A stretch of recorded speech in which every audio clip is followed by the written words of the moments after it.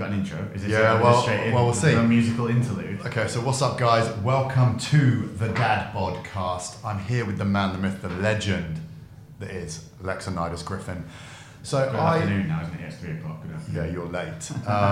So something I find really interesting is asking people to introduce themselves. So how would you describe yourself? Right, so my name is Lex Griffin, or if you know me online, I'm Lex Fitness. So I'm a full-time YouTuber, and I'm not going to call myself a social influencer because I don't like that. Okay, so this is what I was getting at. Yeah, I'm an online persona that can sometimes make you feel decent about yourself. Cool. And hopefully not bad about yourself. So For free. For free.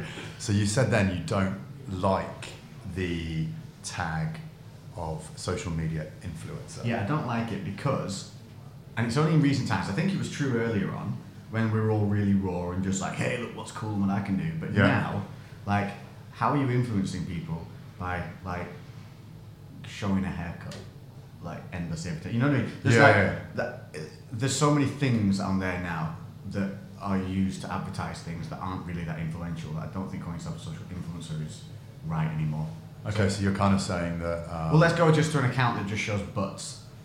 Like that's like a Brazilian, yeah. Your most visited Brazilian girl takes pictures of her ass, like, for the entire thing and has like 1 million followers. Not really an influential account, is it? Like, if they've got 1 million... In my opinion. Yeah, I think if they've got 1 million eyeballs looking at them, they're going to have some level of influence. But I think probably where the disconnect for you is that it's not providing value. Value, yeah, that's the one. So I think there's a lot of influencers that don't provide value, so I don't like to call myself an influencer. And so I feel like we give value, don't you? I think we do alright. I think that's probably part of the joy and the fun of what we do is we try and give the people that follow us for whatever reason, whether it's they're wanting workout content, whether they're wanting haircut advice, probably not from you, but you know the biking dude is coming back. Mate, I'm actually a big fan of that. Yeah, it's coming. There's a few little changes coming to it soon with the launch of the new series. You wait. Oh, exciting! So let's have a talk about you. You introduce yourself as a full-time YouTuber. Okay, so for those watching on YouTube, or maybe listening to the podcast, or maybe watching on IGTV, whatever platform they're consuming this on. We are everywhere. We are scattergun. Spamming for likes. So give those guys a little bit of an insight into a day in the life of a full-time YouTuber. Okay, so I say full-time YouTuber, but I guess I'm a bit more of an entrepreneur, I guess, because I'm running a number of different little businesses, and YouTube was kind of the first outlet that created a decent influx of money for me to be able to go and do other ventures. Okay. Because prior to that, when I first started on YouTube, I was usual dude. I was just training. I'd just come out of fighting, and I gave myself the goal of doing a bodybuilding show. Yeah. And I just vlogged it, just vlogged the journey, just more for accountability for myself, but because I was watching Matt Ogus as well at the same time. So it's OG times. OG times, yeah, old so school. I thought, well, that's put out there, and then obviously I started doing macros and put that out there, and that's what kind of elevated me. Because everyone else was eating the chicken and broccoli, and then I came along and showed how scientifically you could monitor your diet and still eat kind of things like ice cream and sausages. Like flexible diet stuff. Flexible dieting whilst cutting through something as extreme as a show. That's how that came about. But prior to doing all that, I mean, I was like working security, I was training during the day, because I was doing like MMA twice a day. Yeah. Training security at night, and then I went from there to move to Manchester to then do property development, kept doing a bit of the MMA fighting, and then actually moved out of that when I got the opportunity, as kind of the YouTube thing picked up a little bit. I got the opportunity to go and work with men's health, it was at the time. Cool. I just kind of spiraled from there, just kept doing, take opportunities, position myself, keep moving. Yeah, so what was it about necessarily YouTube that gave you the confidence or made you want to pack in all the other stuff you were doing? Pack in the fighting, pack in the security, pack in the property development? The reason, everything came to a head, so there wasn't a singular decision. Here how it works is if you want to do something, you don't stop what you're already doing, because that's your basis. Like it's roof and food in your belly. Yeah. What you do is alongside that, you add extra grind to your day. Yeah. And you start positioning yourself in another avenue, and you hope that eventually that avenue will then become your main road. Yes. and that's how it kind of works. So I've just kind of done that, like stepped across and into new things and let them develop, and as they've given me an opportunity to take them further, I've taken it and gone. So it's not, people think things are like day and night, you know, you just decide to do this. So I was talking to someone the other day saying about how it was my videographer was saying, speaking to a new client of his, and he was saying the guy was debating about doing YouTube. I was like, what's he debating about? It's not applying to go on YouTube. You can just go on there. You can go on there, teach people how to go bog-eyed. But you know, there's no rules. What are you debating about? And I think people think that there has to be this big build-up and this big plan to go and do something. Just go and do it. Go and try. Get involved. So is that kind of like, if you were going to give, if you were going to give somebody like who's interested in starting YouTube or starting social media, what's your main sort of advice? What would be your kind of like two-stage plan? Two-stage plan. 1, get over yourself. And 2, be yourself. That's it. Get over yourself and get on it. Just start posting things. Like everyone says, I don't want to. What someone said to me the other day. I don't want to look like a dumbass. I was like, dude, we're all dumbasses at some point. Whenever you start something new, you're a dumbass at that thing until you get good at it. That's the whole point. But you're never going to get good unless you start. And it's the same with anything on social media. Start. That's it. Get rolling. Because even if you have the greatest plan in the world, you don't know how it's going to pan out until you actually do it. Like nothing ever goes to plan, does it? So I don't tend to adhere to plans as much, or timekeeping, as you found out today. Cheers, pal. No, that's a bad. We've only got the studio booked for 20 minutes, so that wraps up the podcast here. No, so we've got a bit more time. So if we were going to take a look at your daily life, I know you said you have multiple businesses, but what would a day in the life of a professional YouTuber look like? So I went off tangent before, didn't I? So it can be really bad because you're your own boss. You're kind of like this, but you're a bit better than me because you have on the street businesses. I can't work in my pajamas without getting some seriously dodgy looks. You have like a real reason to be up and out the house. But if you're like full time online, there's no reason to be up and out the house. There's no one telling you to get out of the house. So one of the main things I'm doing at the moment is to try and get up in the morning early, even though I don't need to be. What is early? So I want to be waking up at like 7. Good time. So that then, you know, you have that hour of your own self in the morning, have your coffee, wake up a little bit, go through some emails or whatever, and then maybe start the day like 9, like a normal job, try and play it that way. Because recently what happens is when you, normally I'd go to bed at 3 or 4 o'clock in the morning, waking up at like 10, and it just gets scattered. So at the moment my day looks like getting up, and I've started this new thing where, and I actually just did this yesterday as part of the new series. It was the first time I did it. Jump in a cold shower in the morning. How cold? Like cold. Full water off. To the point where you actually stood outside the shower going, come on now, 1, 2, 3, go. And you got to like psych yourself up to jump into it. And then when you jump in, what happens? So all your your balls automatically get sucked up into your throat. It's really weird. It's like your body goes into a vacuum and cold water hits you. It's like everything goes. It's like that moment of real cold. But then you've got to stay under there for at least 30 seconds to a minute, and you big deep breaths. So you breathe in through the nose and out through the mouth. So you're not hyperventilating, not big deep breaths, 30 seconds to a minute. And the idea of it being, it just wakes your ass up, the shock factor. But 2 is supposed to spike adrenaline, endorphin release. It's supposed to help reduce negative hormones like cortisol, and all that kind of, and spur recovery and stuff. So that's the start of the morning. And then it'll be, depending on what I've done the previous day, it'll either be editing the videos from the previous day or planning the video that's going to be going that day. Now sometimes I have a videographer come over. He comes over kind of like twice a month for 2 days at a time, and we'll try and like get 2 or 3, 4 videos in those 2 days. So they're hectic days. So if they're in, we're up early and out the door early. But other than that, it's kind of plan the day, get the videos, decide what we're going to do, and then obviously deal with anything in the morning that you have to do emails wise. But then it kind of the day runs itself. As to what you're training and where.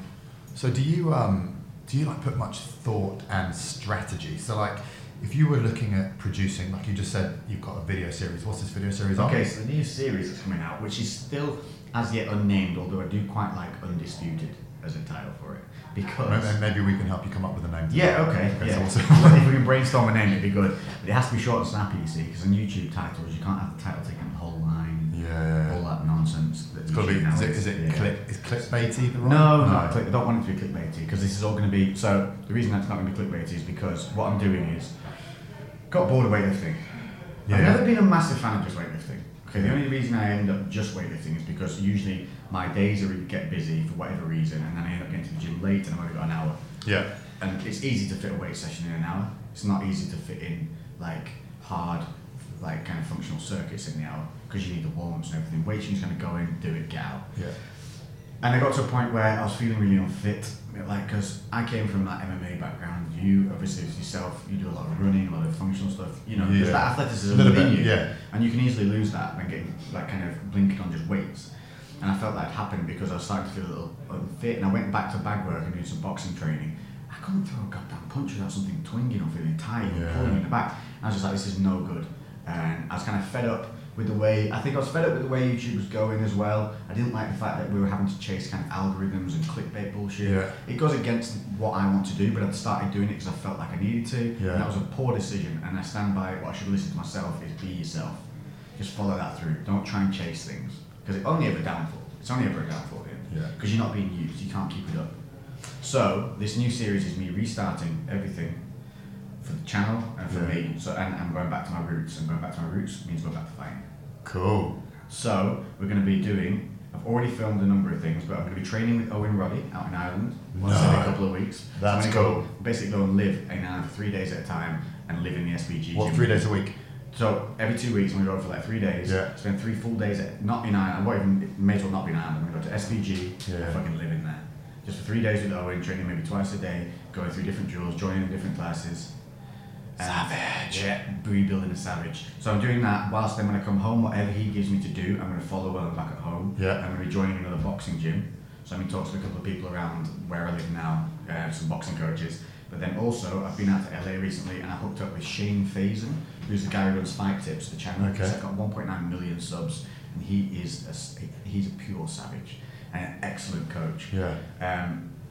So I'm going to be nipping out to LA every so often to follow up with him, maybe go through some unique training sessions with him. But also the reason I want to be out there in LA is because I want to try and get on undercard of the KSI Logan boxing in February. That is a great strategy. So pretty much what you're saying is by ignoring the sort of clickbaity nature of YouTube at the moment and kind of going back to your roots, listening to your own voice, YouTube is allowing you to become a professional athlete again, pretty much. Well, it's becoming an athlete again is the driving force behind me wanting to do YouTube again. Because I've fallen out of love with it. If I'm honest, I've fallen out of love with it because I just thought it'd become. I mean, I've never been in love with YouTube. Sorry, YouTube, but at the beginning it was great. In the beginning, it was really great. There was such a community on there, and it was raw. Like everything was titled as it was: chest workout, whatever. You know, it was simple or. Learn to do this, learn to do that. There was none of this clickbait. It didn't exist when it first started, so that was like 5 years ago. So this clickbait thing's a real new thing that's just taken over, and obviously with more conglomerates coming onto YouTube as well, like the big talk shows and stuff, they're kind of dominating things and have changed the way the algorithms even run and spin. Yeah. So for fitness and stuff, we have been sidelined, I think, on YouTube quite a bit. Okay. So for all that stuff, but I'm going to bring. I think what people do appreciate now, it's coming full circle, is when they do want to find something fitness, they just want to fucking find what they're looking for, or find something motivational. Yeah. They don't want to have to sift through clickbait to see if there's something actually in there of worth. Yeah. Which sometimes there is something in there of worth, and the clickbait's like a good clickbait, but still relevant to what's in the main videos. Yeah. But sometimes the clickbait is 30 seconds of a 12-minute video, and that's annoying. I don't want to be doing anything like that. So, furthermore, to do boxing. So that's the goal. Sorry, is this going to be? No, so is this going to be MMA or is it just going to be boxing? Is it going to be? So I'm going to be training MMA and boxing. Okay. Because I want to become that athlete again. Obviously, I had that MMA background, so why waste that knowledge and talent that I had? Sure. Let's rebuild that and get that back. Just because to do MMA and kickboxing, all that is so functional. It's so good for you. It's what created my physique the way it looks. The reason I have like a great back, good triceps, it's all the fight work really, punching muscles. But the other thing is, the whole purpose of the series is, one, to get me back to where I want to be on a personal level, but two, to show people that you don't have to be inside four walls of one gym to look a certain way or to be good or to be healthy. And the way we're going to do that is, we're going to do the training for the fighting, we're going to adapt the weight training so that we're still maintaining muscle mass, but getting fit for the boxing. Yeah. And then after the boxing match, we're going to run and do a physique show. Oh, brilliant. So we're going to show that you can do all this cool shit and still be in shape to do a show. Yeah, so you don't have to have this sacrifice of cull all your sports and life because you want to do this one thing. You want to show that you can do both. That's the goal of it, and it'll be working on strength and conditioning and real specific stuff that is actually useful, stuff that I don't even know yet. So basically, you've laid the foundations from listening to your plans just there. You've laid the foundations for what's going to be a fairly epic mini journey. And when are you planning on launching the series? So 2 weeks. In 2 weeks. Starts in 2 weeks. Yeah, and then we've already filmed the first 5 episodes. So by the time this podcast goes live, this will be a while. So this will probably be January. Oh, January. So we're already running. Yeah, you'll be deep. Right now, I should be deep. I should be looking decent. Okay. If I'm not, you can feel free to come and abuse me online. That's absolutely in a positive manner. In a positive, supportive manner. Get manner. your ass in shape, Lex. Yeah. Okay, so we're coming up to the halfway point in the podcast, and almost.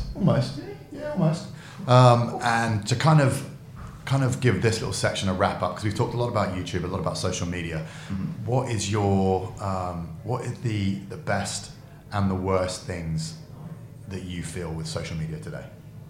Best things is its reach. I love the fact that somebody literally this morning messaged me from South Africa, just saying something. The post I put up last night, something like that was really good. Got him out of bed this morning and whatever. And I do actually go and read messages as well. So I think if you interact with your followers online, that's a great thing. I think. So let's concentrate more on positives at the start. We're going to So there's the reach that you can affect people from around the world whilst not having to leave where you live. That's fantastic. I think that is probably. That's powerful. Yeah, that probably for me outweighs 90% of the negative things. Is in the fact that what we were talking about earlier at the start of this mini interview was giving people value. Seeing that value land with people. So you put something out there, and it might be something as stupid as, hey, here's the workout I did yesterday, I'm freaking sore, give it a try. Yeah. And then some random dude in India gives it a go, goes to his local gym, gives it a go, learns something, loves it, learns something, is on a step forward, and then they come back to you and let you know the impact you've had. Thank you. Yeah, it's just a little thanks, a little post-workout selfie, a tag saying great workout, appreciate it. Yeah. That is going to sound completely crazy and cheeseball. That is incredibly rewarding, and we're not getting paid for it. Look, goosebumps. You have it. That genuinely gives me goosebumps. You actually have. Yeah, it does. I was just thinking about some of the people I've met at expos and stuff who they like. Now this is going to sound conceited, but you help change their lives. Now I'm going to get it. Hopefully, we don't deliberately help people change their lives, but what you do is you'll find that people have just listened to something you said, and all that happened was you said something that really hit them at a certain moment in time, just at that point. And what you said to when we're doing it might seem like just normal or insignificant to us, but it touched that person at that moment in time in such a way that it flipped their life 180. It just hit them at the right time. So put something into action. Yeah, you don't go out there like, I'm a superhero and change people's lives. No, you just put positivity out there and hope that it dings off and, because it affects people. But sometimes it affects people to such an extent that one guy had me in tears in Expo once. You are a bit of a pussy though, to be fair. I'm a little bit out of fire. That's the only time I've actually done it, but he was he made such a change. Yeah. Not only in his physique, but his actual whole life philosophy. And I've been contacting him online, back and forth, helping him out. Yeah. When you get these regular followers who's in contact, and they always become like a little online friend. Yeah. And then when I met him, he was just online friend. Yeah. he just looked so good, and he was so happy. And he started welling up, and he just got me, broke me down. I was so good. 4 years and not one boo-boo, and then he buzzed me, broke me down. I don't think I've ever cried at an expo, but I wasn't wailing, mate, but I had a tear. You're just like, Laney, you're gonna have to just take over a second. Take over for a second. We're gonna pre-workout. I think, but that's a very, very big positive. And that's when a lot of fitness people, and especially guys that have been around the block a little bit. Not saying that we've necessarily been around the block a little bit. Well, we're obviously still youthful spring chickens. But they complain about expos and, it's the same. They don't know they're born. They haven't done those grinder expos that we used to do 8 or 9 hour days, no breaks. Exactly, but it's one of those things where, expos can be a bit tedious, but all you need is for that one person to come up to you. I remember being in Ohio on the back of a 3-day expo, and they're long days. They're 8:30 in the morning till 5:30. Only Chipotle. Yeah, you literally just on pre-workout and Chipotle. Yeah, pre-workout and Chipotle. And this guy came up to me and he was like, I was hoping to see you here today. I read that. I downloaded your plan 3 years ago, and look at this.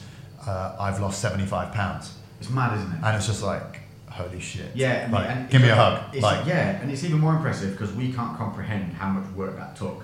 Because fortunately for us, we've never been in that situation to have to do. And I genuinely think that's the hardest thing, is to be so like out of where you want to be, to drag yourself back down. Because I mean, when we say we don't like how we look, we still look better than most average people because of the nature of our work and the amount of training we've done over the years. We're hypercritical about the way we look, for sure. So we can't, when we feel that shit, it's nothing to what these other people are feeling, who, you know, have to have these crazy full-time jobs, or maybe got a crazy family life or whatever. Yeah. We're lucky that we're able to train twice a day if we want to and do things like that. It does make life easier. So for them to do it and drop that much weight, or even, do you know that one of the main things I've noticed recently, eating disorders with guys do it. So you used to show people showing you the like fat loss things. Yeah. Now people are showing me the weight gain. That's insane. I think that's really crazy. People have the confidence now to come out and say, I have this eating disorder. This is me here. An anorexic guy, especially a guy, to talk about that. So I think the positivity is still rolling out there and it's still working. But that definitely, I think you're saying it outweighs it. So even though there is the negatives, so the negative side of social media, let's cover that bit, is, like you were saying with the expos, when we started, it was raw, wasn't it? And we got work done. Like we treated it like a 9 to 6 job. It was a slog. Yeah. But it was also one of those slogs which you enjoy because because as I said, everyone that queues up to see you for, even if it's for 5 minutes, they give you energy that kind of pushes you through the next 3 hours. And that way of us just like treating it like, you know, work and really getting involved with it. We were there. So we talk about like the golden era, but it was literally 5 years ago. Just social media just spiraled so much, but at that beginning time, everything was real and everything was true, pretty much. Yeah, and that wasn't it. It was, you know. So the negative for me for social media is the way it's evolved now. We went into it where we weren't getting paid. Yeah, we were maybe getting travel expenses, and that was it. But the rest of it was our own time, our own money that we were putting in just to see and meet people who we spoke to online or go and do something positive. So we were doing it for the love of doing it. People now want to be on social media to make money. Yeah, and that for me is the big downside. And it's always going to be the way. Like people, as soon as something becomes popular, people see how they can monetize it. But now we're getting people, young people, coming on to social media to make money. So they're creating personas, and they're not true. That's my big negative for the moment, is because how many times you get this when you meet people at something and they're like, oh my god, you're just like you are in your videos. Oh, so. And I'm like, and you actually look reasonably like you do on Instagram. Oh yeah. Funny that. I edit my photos a lot as well, so I'm very surprised when people say that to me. I'm like, I spend at least 17 hours editing every photo that I post, so for me to even look semi like I look in my photos, big shock. But do you not think like, for them to say that means they've met people who are nothing like they are in the videos, for them to have that opinion. Hey, but we meet people. Like, how many people do you meet? Listen, we can't say because we're behind the scenes, but we know how disingenuous a huge percentage of these people are. The thing is, like, we are lucky enough to see an inside track. I'm just going to do a big soapbox freaking beat down. So when we retire, we're gonna so this is going to be our first podcast. So around about the when we 2000. Yeah. So when we retire, we're going to do a Hotel Babylon style expose podcast on everybody who's a massive douche. Be prepared. But yeah, and I think even from like a mental health point of view, I think the sort of almost disingenuous, as in you don't like something about yourself for whatever reason that is, like that's who you are. You should just like kind of accept it rather than changing it, editing it, putting it out. And don't get me wrong, I edit my photos. It's naughty, I know. What I have a You're not photoshopping them though. You're just creating better light and stuff. Let's make that clear. I'm not photoshopping. Well, sometimes I put a little extra texture in my hair. that's not photoshopping. That's clarity. Clarity is something. That's allowed. Sometimes I take a few wrinkles out. That's just really? That's just soft. You don't have any. I know.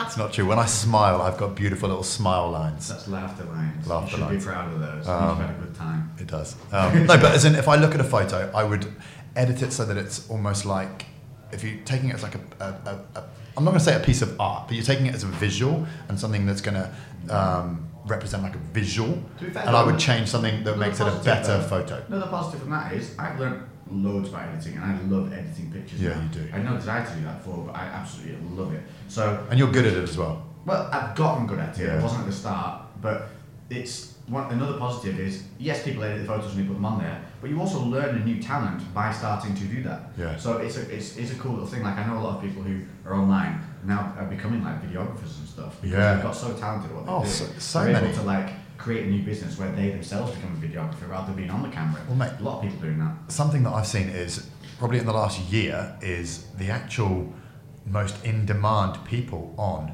Instagram are not necessarily like it used to be, like the fitness influencers or the lifestyle influencers. It's the content curators. It's the content creators. It's these guys behind the cameras here. When I asked you to introduce yourself earlier, I almost thought you were going to say content creator because you spend time, you spend effort, and you've got a definite skill set at producing good quality content that people like. I'm going to say it from now on. So yeah, it makes you feel more serious. Back at the beginning, hi, I'm Lex, I'm a content creator.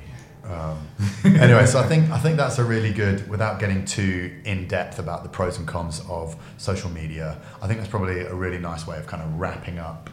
Listen, if you can work full time on social media, you're a lucky git. So just appreciate it and be fucking happy. Because I can't stand people who work online, have this great job, and walk around miserable. I want to slap them in the face and say, wake up. You could be in an office, 9 till 6, grinding in a little cubicle. You're not. You're out there doing something that you chose to do. Yeah. And as long as, if you're pretty lucky. I mean, if you're doing something that's got value and worth, there's no reason you shouldn't feel good about yourself. Yes. So if you don't feel good about yourself, maybe look at what you're doing online. That there is a clickbait title. Yeah, there we go. Nailed it. Skill set. Cool. So what I want to do now, to break that up a little bit, I want to do 60 seconds with Lex Griffin. Okay? So this is going to be I've got 15 quick fire questions, okay? They're super quick fire. I want you to look straight down, I think this camera, yeah? Right. So it's going to zoom in on your face. I'm just going to read out these questions, okay? And I don't want you to think too much.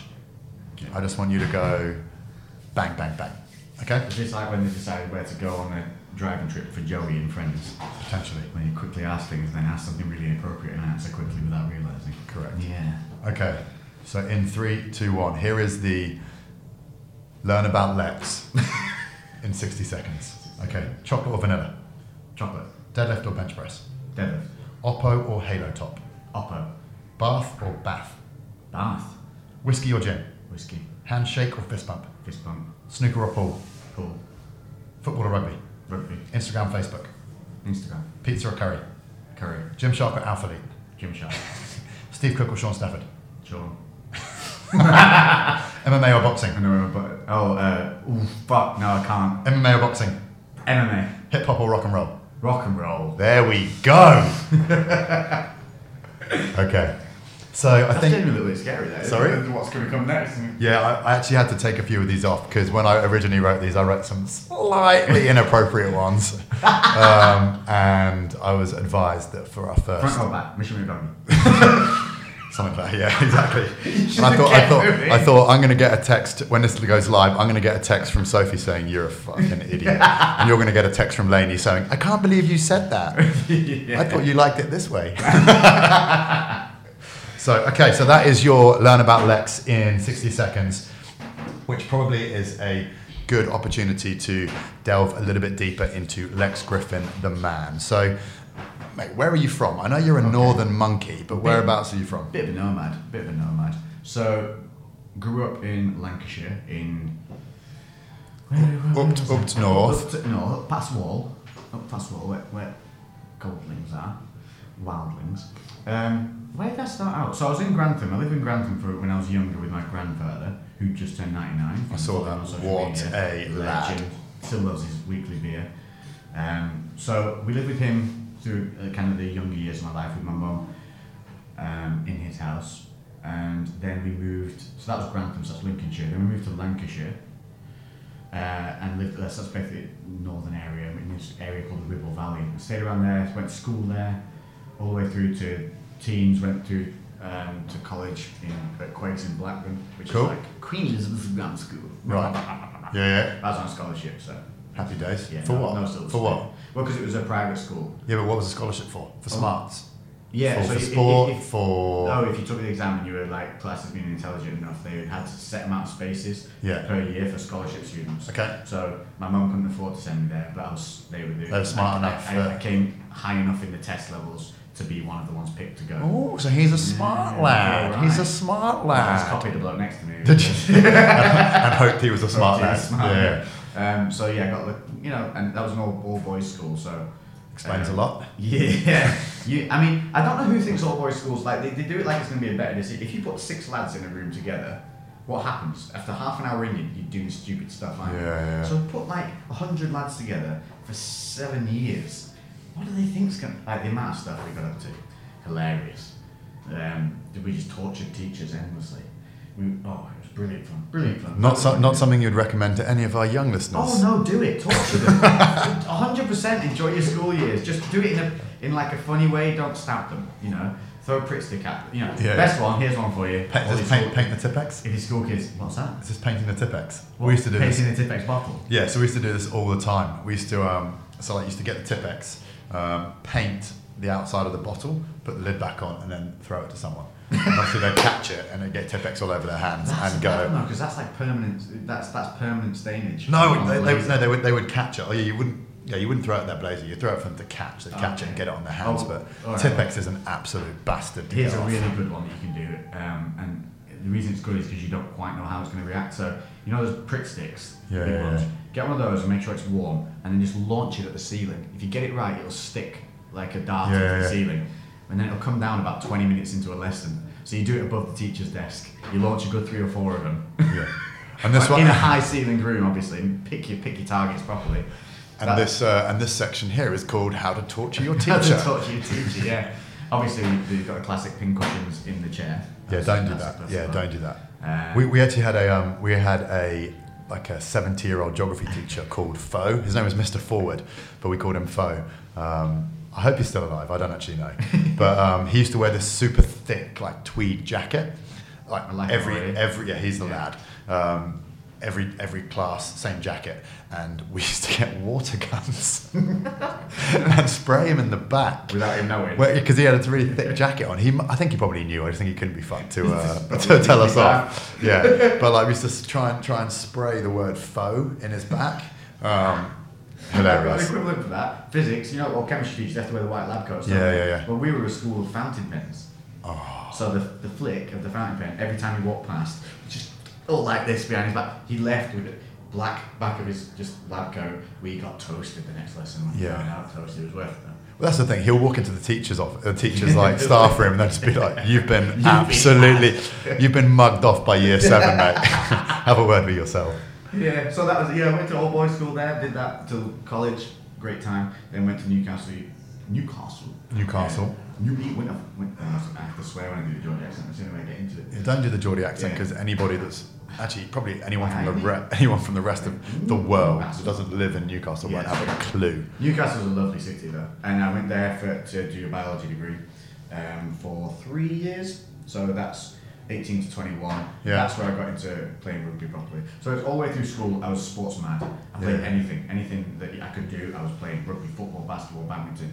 The only thing I didn't play was cricket. It was too boring. It was too slow. Don't like it. So when I went to uni, and I was playing for town teams as well whilst going to school. Not really doing anything fighty at this point.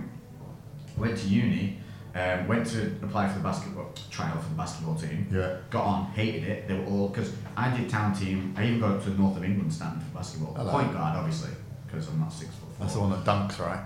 Yeah. So one that stands on the edge and does really cool moves and then passes it. Oh, like Bugsy Mogs? Yeah, is that Bugsy Mogs? Yeah, Bugsy Mogs moves. So went to do that. And obviously when you're in the town team and all that, it's all about camaraderie. Someone fucks up, it doesn't matter, just get back, defend, work together as a team. If you bollocks with your teammates, our coach would kick your ass for doing it because it was redundant. And it's a good life philosophy that. Don't sit and whinge about what has happened, just get on and carry on. So I kind of carried that through in every sport, everything that I do. So when I went to uni and applied for the trial for the basketball team, I got on, but they were such a one-man team. Like everyone was just looking for glory. Every time they got the ball, they weren't looking at the teammates, they were looking to get to the basket. Yeah. And I just hated it. It drove me nuts. And my roommate at the time, I played rugby through school, but only in inter-house stuff, never for the school. he was a big rugby lad because he was from a boarding school. So he was from Ampleforth. Very rah-rah. It's a very rah-rah, but very good at rugby. So he dragged me into going to trials for rugby for uni and stuff. Ended up doing that and got carried away with that and carried that on for the full. I actually carried that on a year afterwards as well. Ended up going to Gosforth to try and they offered to go semi-pro and do that, but then ended up moving away. So you've got Smarts scholarship. You've got a little bit of sporting prowess, and then from then you've. I think this is probably one of your biggest claims to fame. Were you the first ever Gymshark athlete? Yeah, I was. Yeah. That's pretty cool. Yeah, I was there when they were still making it out of the garage.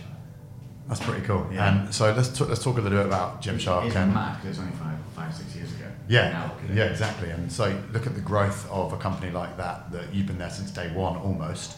I'd say they were probably within the first year when they found me, because what people don't know is Gymshark came about, because of Z's.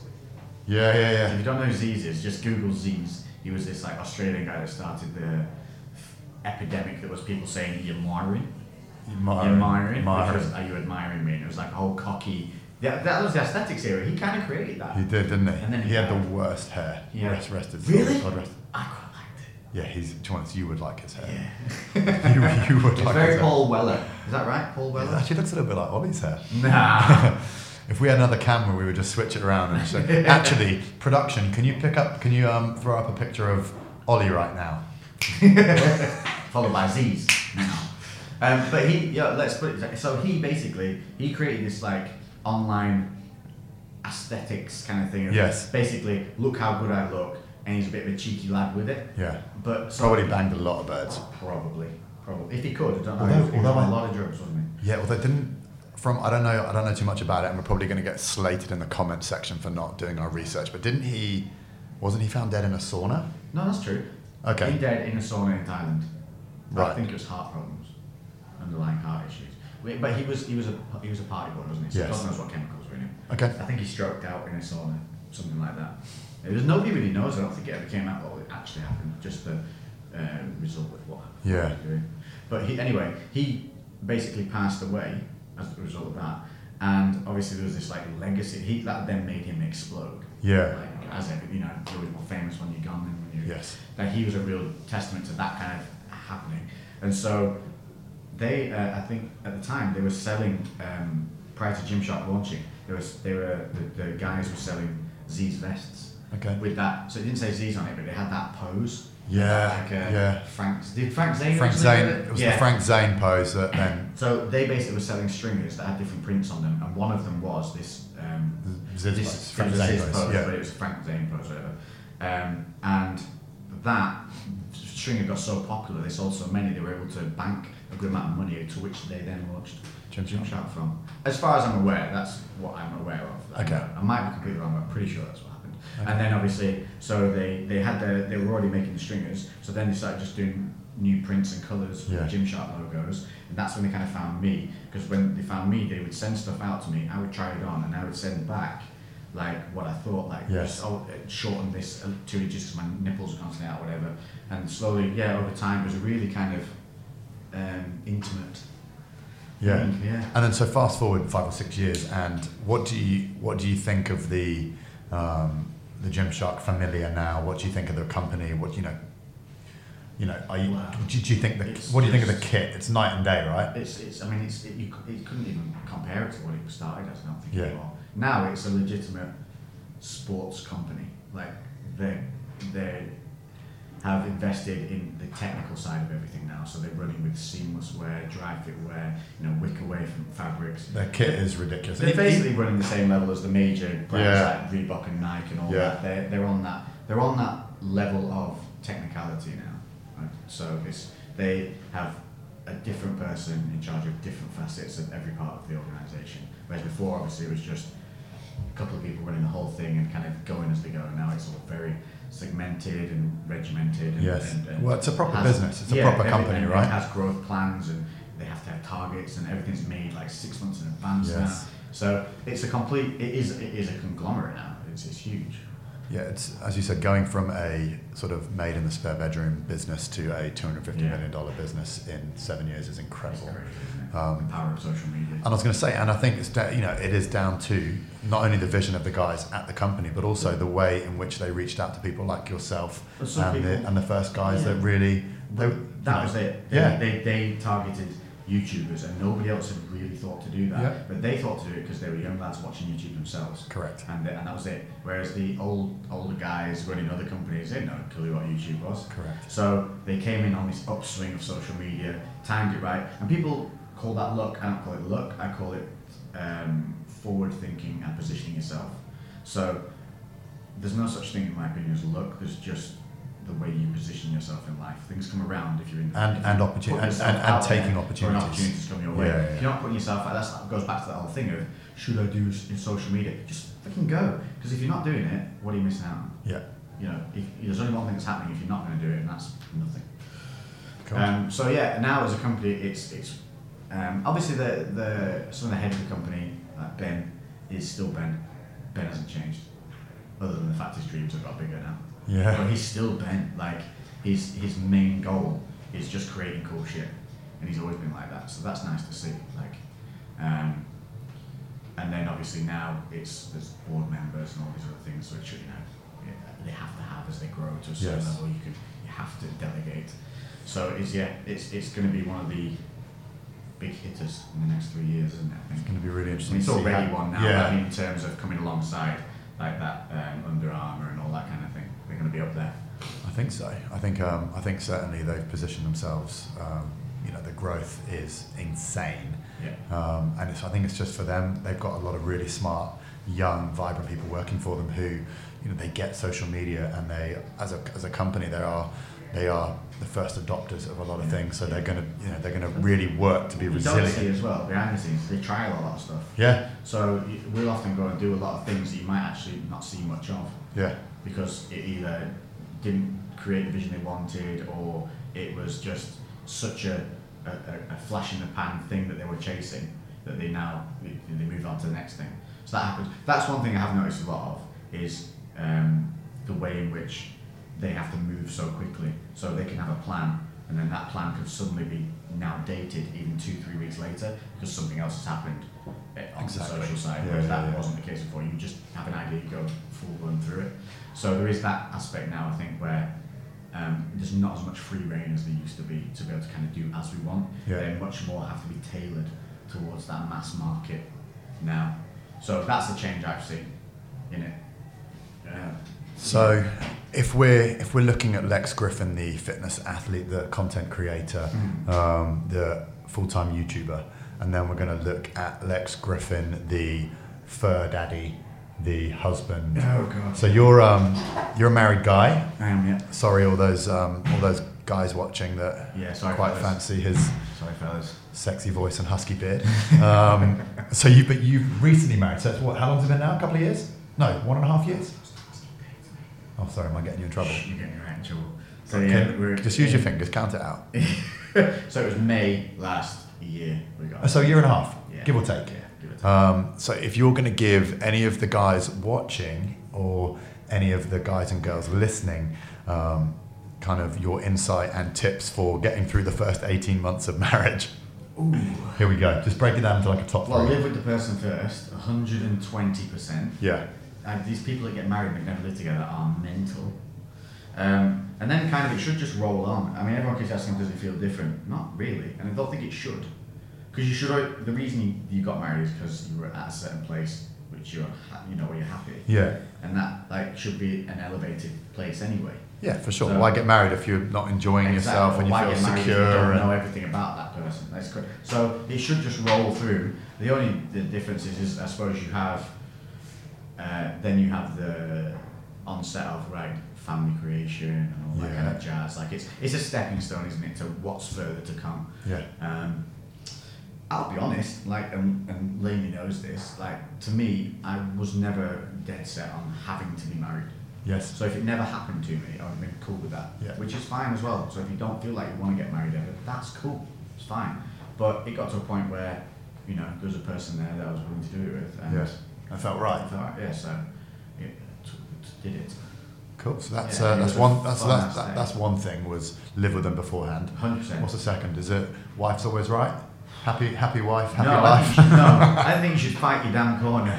Like, because if all you ever do, and this goes for women for men and men for women, if all you ever do is back down to someone else's, you always compromise. Yeah. All you ever do is compromise. Eventually, it'll explode. Yeah. So you have to have those happy mediums. You have to realise when you're being a pain in the ass, which I'm quite constantly a pain in the ass. Yeah, I can see that because I'm disorganised and messy. So I'll realise. Laney's not. Laney is like Laney's probably more like me, and you're probably more like Sophie. If she's that's exactly how we are. Yeah. So she'll freak out like if she wants to leave at 10:30 and it's like gone 10:30, she'll start freaking out. Yeah. Whereas me, I'm just like, it's only 5 minutes.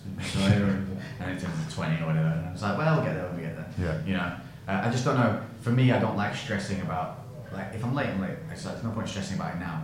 It's already happened. Yeah. So, but she's very much like organisation, what's happening today, what's happening tomorrow, which is great because I'm not like that. So she organises her diary, lets me know what's going on when. Yeah. Like just the other day, I was like, is it out? So part of my new series is I've gone inside and we've moved. I'm now able to train at Barbell, Black Country Barbell. Oh yeah.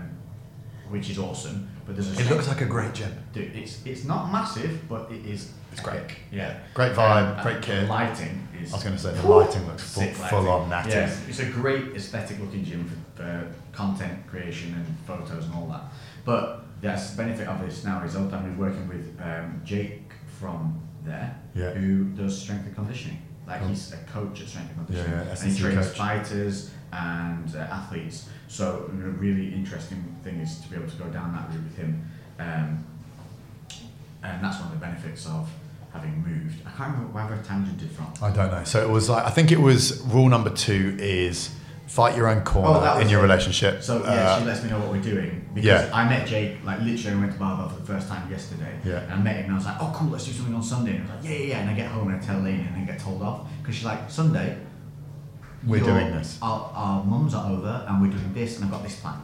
And I'm like, yeah, but it'll only be in the morning. And she was like, no, you cancel it and change it. And I was like, okay, So things like that keep me on track because otherwise I double book myself a lot. Because I say yes to everything.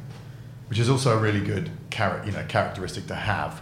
Say yes, you don't miss any opportunities, but also it can get to a point where you can spread yourself a wee bit thin. So there is that. So it's understanding your partner's irritation levels. Like is number 2. Be yourself, but be aware that you can be a dick. Pretty much, yeah. And that if you are selfish, then chances are you will either get a swift uppercut to the face or a horse's head in the bed.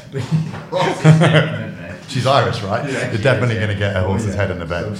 Yeah. Okay, and rule number 3 for surviving the first 18 months of marriage.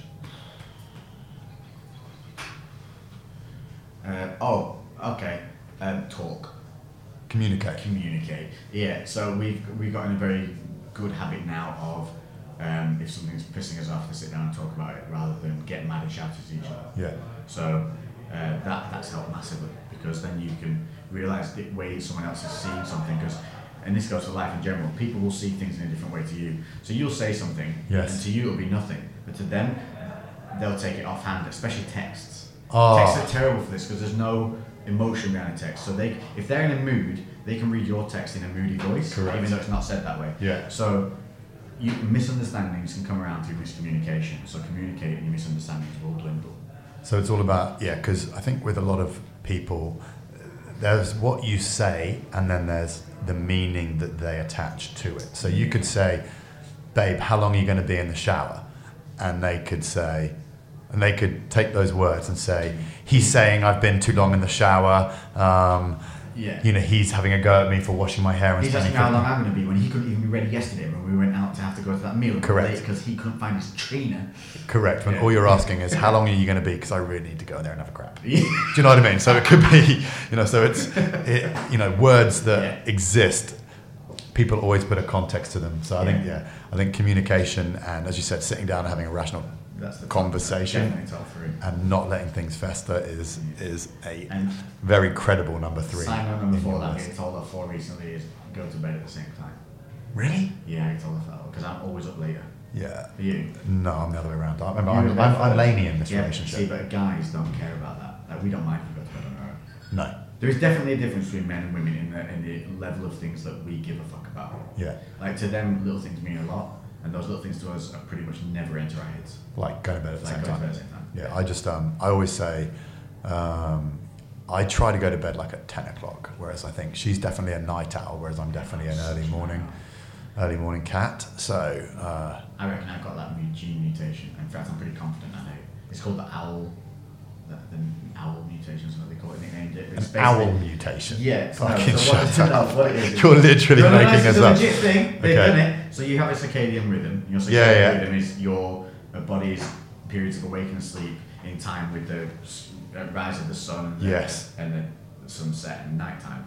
So my circadian rhythm, and if you have this mutation, your circadian rhythm is usually 2 hours longer than the actual day runs. Is this because you spend rather time instead of the sun, you spend it in front of a screen? It's just the fact that no, because ever since I was a child, I've been like this. I've always been able to stay up really late, and I've always struggled to get up in the morning. Mate, you're just trying to fucking palm yourself off as an ex. You're like, I'm a fucking X-Man or something. You're absolute full of shit. You know when you used to go to sleepovers as a kid? Yeah. I was always the one left up at 2 o'clock and the only one still awake, like, what are you all doing? Yeah. Sleepover, bitches. And then everyone else napped out. And I'm like that. I've always been like that. So much so that I remember the one time I woke up and was just like alive and awake. Yeah. And my alarm went off and it was playing that Wake Up, It's a Beautiful Morning. And I remember it and I was like, 14? Wow. That's how bad. So they've proven it now. They've actually identified the mutation, and it basically means your day runs 2 hours longer than the actual day runs, so you're forever on a catch-up run. Okay. Which is why it's super easy to stay up really late all the time. Yeah. And harder to get up in the morning. So it is an actual thing. If you do feel like that, you just have to combat it by creating better habits, which I keep doing. But I fall out of them really quick. Well, hopefully with your new series that you are creating, it will get you into a bit more of a rhythm where you can... You have to remember that anything we create online is usually to help benefit ourselves as well. Oh yeah. Like we're usually showing, look, I suck at this, I'm going to get better, so can you? Yeah. That's the whole theory. And you're going to see me fail at stuff, and you're going to see me trip up and fall, to get back up. I can't wait to see you get smashed in the face. Get beat up for like smashed in the face. In the nose. Already goes that one. Yeah, your nose is a bit bent. Yeah, not a lot of cartilage in that. Yeah. So that I think it'd be fun to do that series and post that. I'll incorporate the lifestyle as well. Cool. See how it affects home life. Because I was quite grumpy when I used to fight. I will say that. You're quite grumpy. I was, yeah. Because when you come up to a fight, you're doing fight camps. Would you consider yourself a grumpy person? Ooh, I used to be a little bit grumpy. But would you consider yourself grumpy now? No, it's a bit more quite tolerant now. But I would say I've changed my diet to high fat. Not keto, but high fat. So I'm on 150 carbs, but 150, 160 fat. Interesting. 200 protein. Just for people who want it. It's a shit ton of calories. No, it's 2,850. Is it? 3,000 if you up the 160. I suppose 150 is very low for carbs, or it's quite low for carbs. So it's low, it's by no means. Yeah, like it's not. keto, It's not correct. So it's still an average. Still giving your brain a little bit of. Yeah, it's still good, but the fats are so high. So my body's now fueling more from fat than carb. And because bear in mind, prior to this, I was on 350, 400 carbs a day. Yeah. And so since I've done this, here's a weird thing. I love sweets, love them, always have, but all the way through. Now, no sweet tooth. Really? Yeah, really weird. First week I felt really lethargic, but kind of at low energy. Yeah. Second week I literally felt lethargic, like sleepy for this. And third week I pepped right up. And ever since that third week, boom. So I think those first 2 weeks my blood sugar levels were balancing out, insulin levels were balancing out. Yeah. And then once it settled, boom, that third week I was flying, and ever since then I've been great. And apparently my mood is way better, according to the missus and other people around me. So for those of you guys listening / watching, if you want to get rid of your sweet tooth and not be such a grumpy bastard, eat more fat. Yeah, go drop your carbs and put your fats up. Plus, it's easier to eat out. Way easier to eat out. Way easier. Yeah, because everything, when you eat out, is made with butter or oil or whatever. Oh, yeah. You can super easily take carbs out of meals, but it's hard to take a fat out of a meal. And on that bombshell, there you go. That is probably a good point to wrap up this episode of... How long are we going? Oh, yeah. An hour. That's quick. So basically, I watched my first Joe Rogan podcast last night. What? Yeah, I'm just getting into it. But it was 3 hours long. Oh, yeah, they're brilliant. Brilliant. Brilliant. Who's got 3 hours? Oh, I know. I'll tell you who's got 3 hours. Professional YouTubers. The idiot who picked a motorbike wiggly route to come to London and added an extra hour. That's who. So I don't want this to be that long. I want it to be easily digestible for those guys watching on YouTube. I want it to be kind of like two bite-sized chunks. And then for those of you guys listening on the podcast, hopefully this hasn't taken up too much of your day. If you want to sort of subscribe to it, you know what to do, hit the buttons. If you want to hear more from Lex, where can we hear more from you? So just search Lex Fitness on YouTube or Instagram and I will pop up. What else are we on? That's pretty much the same two things really, isn't it? I mean, my Facebook page is there again, just search Lex Griffin or Lex Fitness on anything and I will pop straight up. But my main two, definitely hit up the YouTube. There's so much material on there. And everyone, do us a favour, when you go on YouTube, there's a library of videos on everyone's channel. We've all made hundreds of videos. I guarantee if you can't find what you need then and there, on the screen in front of you, search through the history of the videos we've made, what the information will be there. People seem to forget that there's more than just those 5 videos that they see on the thing. We've done so much. But new series will be there. How to show you it's going to be, you're not going to have to be a fighter to follow it. It's just going to be how to take your training and make you functional and fit alongside having that kind of muscular physique that people still want. I'm just taking it to the extreme as I do with most things and going all the way into taking it to a fight just to show that you can then get on the stage afterwards. Just to be a bit nuts. You've got to have those challenges in life, don't you? To set those goals. For sure. So thanks at Lex Fitness. Is it Lex _fitness, right? Instagram at Lex _fitness. YouTube, it's Lex Fitness in one word. Cool. And if you guys want to hear more from me, it's at Sean Stafford, or if you're watching or listening on Facebook, it's Sean Stafford Fitness. This is the DadbodCast. It's been an absolute pleasure. Thanks for tuning in, and we will touch base with you next time. We are out. Mic drop. Boom.